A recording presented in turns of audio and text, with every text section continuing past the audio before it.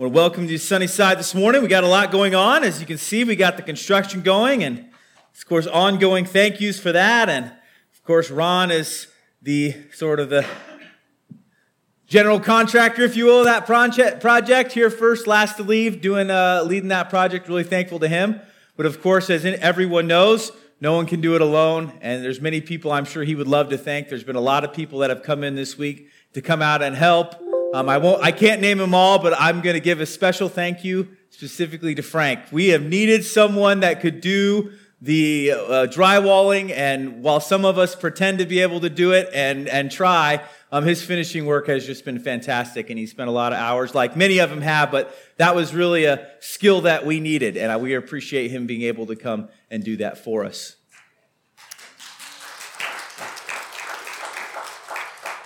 Well, as you guys know, we have a special day today. Lots of things going on with the remodel, but even more special than that, we have a baptism coming up later. And so we are excited to be able to see Alexis be baptized. But before we get that, we're going to look at a passage of the Word of God. And as you guys know, I kind of pride myself on tackling all the issues, right? I try not to skip. I hit them no matter what, whether I feel like I'm confident knowing what I'm talking about or not. I do my best to not skip anything. I think the whole counsel of God matters, and even the difficult part. I don't know if today is particularly crazy or controversial, but we are going to tackle it this morning. So let's pray and ask for guidance as we do that. Dear Lord, we just thank you so much as we come into your word this morning. Give us guidance, give us wisdom. Lord, we love you so much. We pray these things in Jesus' name. Amen.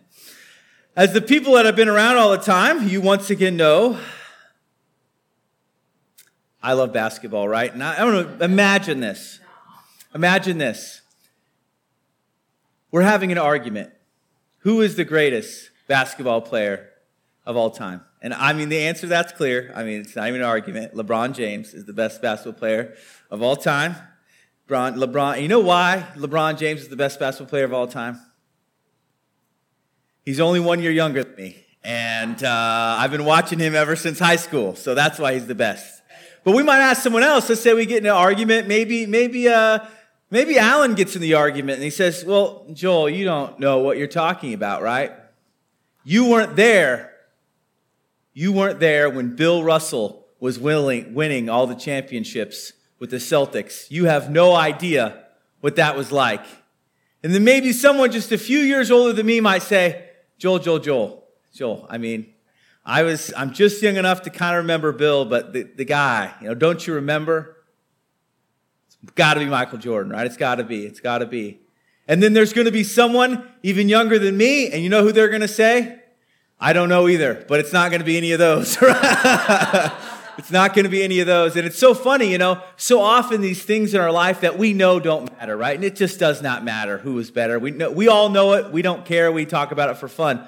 But isn't it amazing when you get in these debates that don't matter? And obviously for most of you, basketball wouldn't be anything that would probably draw any emotion in your life. But you've probably been in discussions in which you know it doesn't matter. But the emotion comes, right? It's like suddenly you're like arguing about this like you really care. And the emotion really comes. And so as we come, we're going to talk more about speaking in tongues this morning. I encourage you may have a myriad of emotions that come. Don't let your emotions get the best of you. And we will take this with wisdom because we know, what does it really matter? What does it really matter? We've talked about what's the whole point of him speaking about tongues in 1 Corinthians. What was the problem in Corinth? They weren't getting along, right? And it would be just a shame to turn a book of the Bible meant to have a church get along and get together and have it turn into something that would take a church or a group of people and end up tearing them apart. That would be seems to be a bit of the opposite of the point of why Paul ended up writing 1 Corinthians. Well, let's go ahead and go. We've got a number of verses, and I may be going to tackle them all. I got kind of the whole chapter penciled down, which is like 40 verses. We'll see if we make it through that or not. Okay, we're going to go to verse 1. It says, pursue love, earnestly desire spiritual gifts. He's been talking about gifts. He's been with us. We know we've been talking about these gifts in the past, and I won't review too much, especially that you may prophesy. So in this particular chapter, he's really going to emphasize this idea of prophecy. Now, the trick was saying what's so important about prophecy, or what do we need to do when we prophesy, is actually knowing what he means by prophecy. So when I first read this or remember hearing or something like that, I was probably a kid, I don't know. The first thing I thought of when it said, especially that you may prophesy, I thought, oh, we're all supposed to be telling the future. And that is exactly what I thought it meant. Usually we think of prophets as people telling the future, which of course is true. We do call those prophets and people that tell the future. And I go, oh, really? And as this chapter goes along and it talks about how important it is, and it's like, oh, really? Man, I didn't realize we were all just supposed to be telling the future all the time. And it was quite confusing to me. And the reason it was confusing to me is while prophecy does mean tell the future at times, it does not always have to mean tell the future. And likely what Paul is talking about here when he's talking about prophesying is not about telling the future, it's something else. It's something more along the lines of, for example, they had a particular temple, and what they would do, they would go, and they had these people called prophets, and there was a pagan temple, and they would come, and when they would come, they would sometimes do things like just ask questions, and the people would answer them. And it was not like telling the future, it was just answering a question or solving some kind of problem. And the people of Corinth, the secular world, would call that prophesying. Okay, so prophesying does not necessarily have to be telling the future. And actually, as we go through, what's going to be interesting is how he defines it, and it seems to even be something a little bit different than maybe even preaching is, but we'll see that as we go along. Verse 2, for one who speaks in a tongue speaks not to men, but to God, for no one understands him, but he utters mysteries in the Spirit. So when we talk about speaking in tongues, part of the big debate over whether that's for today or whether it's not, we talked about one of those last week and whether the perfect has come. And part of the debate is whether speaking in tongues is always a real language or whether sometimes it's not a real language. Is it always a language that can be translated, meaning you're maybe in some sort of missionary witnessing situation and suddenly you're able to speak a language you formerly did not know? Is that what it is? Is that what it always is? It seems to be what it is in Acts. Or is there a different kind, a separate kind, that is something more like some kind of personal prayer language? So when we would debate this in college, and the college I went to was really strong against any kind of speaking in tongues, and there, cessation is the big word. They would go through and they would show every time the word tongue was shown, and they would say, see, every time the word tongue is used, it's always a real language. The problem with arguing with that is I could go through and show you where the word trunk means the trunk of a car 20 times, but does it not mean that sometimes it couldn't refer to the trunk of an elephant? It does not matter how many examples of a trunk of a car I could give you. It doesn't mean it couldn't be something else, right? And no matter how many times you find in the Bible you can stack upon one thing or another that the word tongue is used for a real language, which of course that word normally is used for a real language, it doesn't mean that it couldn't be something else. And so how do you normally decide whether it could be something else? The context is normally the kind of thing that would guide you, right? Is it the trunk of a car? Is it the trunk of an elephant? Is it the trunk of whatever, right? Are you setting a volleyball? Are you setting it down something? You have a chess set. There's a million kinds of sets. I think set's the one that has the most uses. And it would seem here that the context text says, for one who speaks in a tongue speaks not to men but to God, for no one understands him, but he utters mysteries in the Spirit. In this particular context, I have a hard time seeing this as like a real language. It does seem like some kind of personal prayer language. The context seems to be arguing that out of a hard time going away from that. So the main argument I remember saying that wasn't the case was, well, look at all the way times tongues was used as a real language. And I say, yes, it's used as a real language lots of times, maybe most of the time. It does not mean that this couldn't be a personal prayer language. We go on to verse 3. On the other hand, the one who prophesies speaks to people for their upbuilding, encouragement, and consolation. So even though tongues, he says, is this good thing? He says prophecy also is maybe even better. It's helpful because it helps those around you, because the people around you understand, and it builds them up. It helps them, it encourages them, and consoles them. The one who speaks in a tongue builds up himself, but the one who prophesies builds up the church. Now, I want you all to speak in tongues, but even more to prophesy. The one who prophesies is greater than the one who speaks in tongues, unless someone interprets, so that the church may be built up. Now, he says, I want you all to speak in tongues. I do not think that this means every person would have the gift of tongues necessarily. He says, I might be able to say something like this. I wish you all could bench 400 pounds. That would be great. I really wish you all could. And how many of us can? I think that number is probably a good solid 0 right now. So we can wish all we want, right? And so maybe there's people with tongues, but I would not argue here that everyone has to have the gift. And maybe someone would, but I don't see that's required. But he's still, once again, he's emphasizing the importance of prophecy. And you know how this kind of thing goes. This happens in hiring people all the time. You hire someone. I haven't hired very many people, so I'm going off whatever people tell you. You hire somebody, right? And they don't do a great job. You know why they don't do a great job? They're not a great people person, let's say. They just don't get along with people. They're a hard worker. They show up on time, so you fire them, get rid of them. Maybe they leave, whatever. The next person you're going to hire is going to be a people person, because that was the big person's weakness. And so what do we sometimes do? We just fall off the other incredible edge. The person never shows up on time. They don't have a great history, but they're a great conversationalist, right? So, sometimes that happens, right? Something negative happens, and then in order to sort of knee-jerk react to that, we often go off the other end. Rules at institutions are really crazy like this. For example, at my school, we had a rule. You are not allowed to talk on the phone after 11 p.m. It was in the handbook. And they made you sign the handbook that you'd obey all these rules. Now, some students were like, signed it. Yeah, I'm not going to do half this stuff, right? But some of us were like really trying to do the right thing. And boy, they made it difficult. Let me tell you, can't talk. First of all, you had to sign that you read it. And that itself was a chore. This thing was thick. It just kept getting thicker every year. And let me tell you the story on why you couldn't talk on the phone after 11. There was one student, one time, that had a girlfriend. Believe it or not, women ruined it everything. He's talking to her at all hours of the night. They're 2 o'clock, whatever, And there was like a death in the family. And so the mother or whatever was trying to get a hold of this guy and called and called and called, and the line was busy. And the mother was so mad that she couldn't get a hold of her son. They made a rule. No talking on the phone after 11.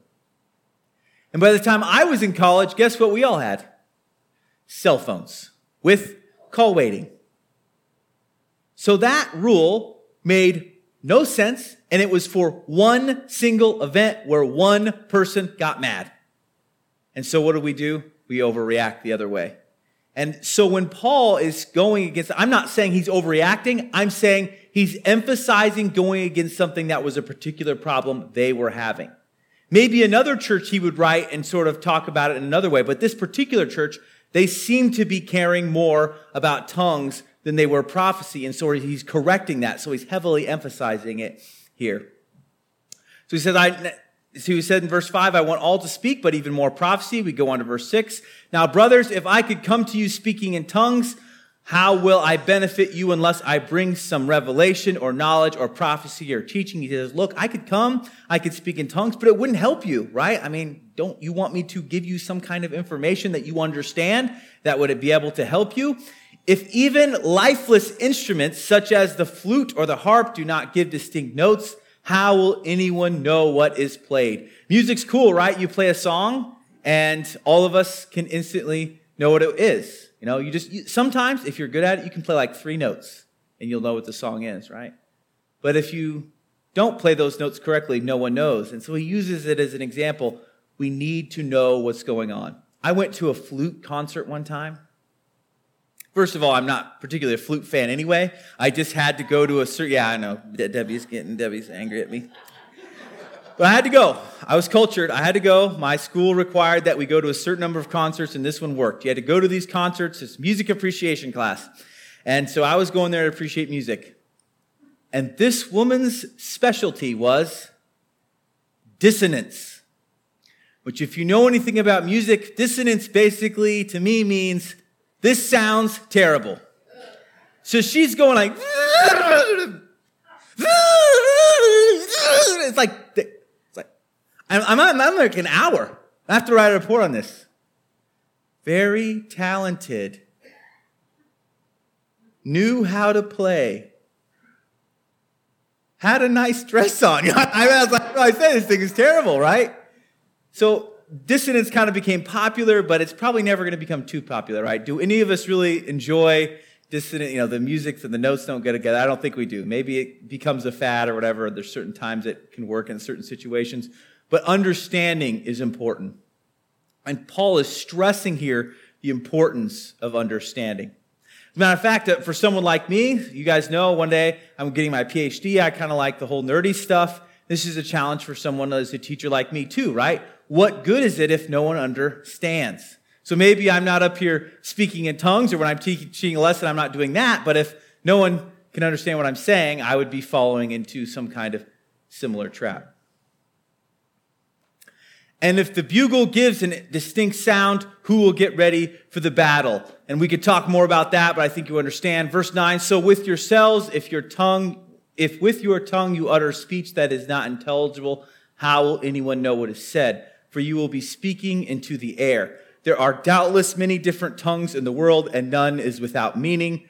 But if I do not know the meaning of the language I will be a foreigner to the speaker, and the speaker a foreigner to me. Some might argue this means that what they're referring to is a real language.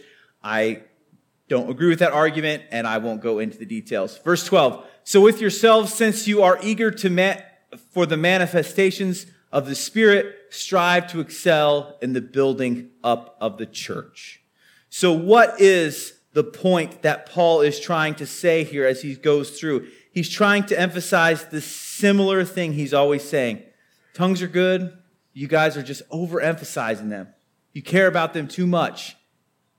And because of that, you're not having this important aspect of prophecy. We're not having this important aspect of prophecy. We think how this has worked out in the church today. It's actually really complicated. Everything's complicated, right? So no one spoke in tongues at all in the church for like hundreds of years. I can't even remember. It's a very long time. And then it started up again. And then one might argue, and this would be my argument, that when they started doing it again, there might have been a once again overemphasis on it again, right? So we have this tendency to say, no, we don't do it all. And then we go, and now we need to do it all the time, every person, everywhere, no matter what. So, for example, I knew a girl who went to a church that believed in speaking in tongues, and when she was a teenager, I can't imagine this is normal practice. I have no idea. So this is one story of one person. Maybe it's only one church in the world that does this. I have no idea. They took her. She's 13 or whatever years old. They take her in a room and they say, you need to speak in tongues. Right? And I don't think it was quite this harsh, but it was like, and you don't get to leave this room until you speak in tongues. Like this is the time you do it. And so she got some gibberish going on and got out of there, right? Got some gibberish going on and got out of there. And so, like I said, this might have been one place. So I'm not saying this is a normal thing, but sometimes when we see a problem or something we think's missing and we go the other way, sometimes we can fall off a thing. And then, of course, there's lots of abuses. So if you want to be really negative towards speaking in tongues, you've got millions of stories that you can come of abuses. In the same way, if you'd like to be negative towards pastors, there's plenty of stories out there where we pastors have done something that we shouldn't have, and you can just probably, nail story after story after story if you would like to try to discredit us in the same way. But the fact that we've maybe swung one way or swung another way, so on and so forth, what I would like to encourage us as we continue to try to seek God's will and try to figure out what we want to do with our lives, that we always keep in mind what Paul wanted when he was telling us about what we should do in speaking in tongues. We are supposed to be what? We are supposed to ultimately be building one another up. Building one another up. We want to use every gift that God has given us, whether it's tongues, whether it's prophecy, whether it's drywall. Whatever gift that God has given us, we want to use to be able to build one another up, that we can do great things together. The little foyer project we have going here is just a great example. We get together, we try to do things together. It's amazing what we can do, isn't it? We can do wonderful things for the Lord. And as long as we have the goal in mind, even though we may see one thing different or one thing another way, when we can come together with the ultimate prize of we are going to serve God. We are going to lift him up and make his name great. We can do wonderful things for him. Let's pray. Dear Lord, we just thank you so much for this morning, and we just pray that you would be with us, and just really thankful for this baptism, Lord. As we sing this song, the Battle Hymn of the Republic, we just pray, Lord, that as we go out this door today, later in a few minutes, that we will say, yes, I am going to go and fight for you. We are together as a unit, as a church, unified, going to reach the world. We are going to fight as hard as any army, work and train as hard as any sports team. We are going to battle for you. We pray these things in Jesus' name. Amen. Let's stand and sing.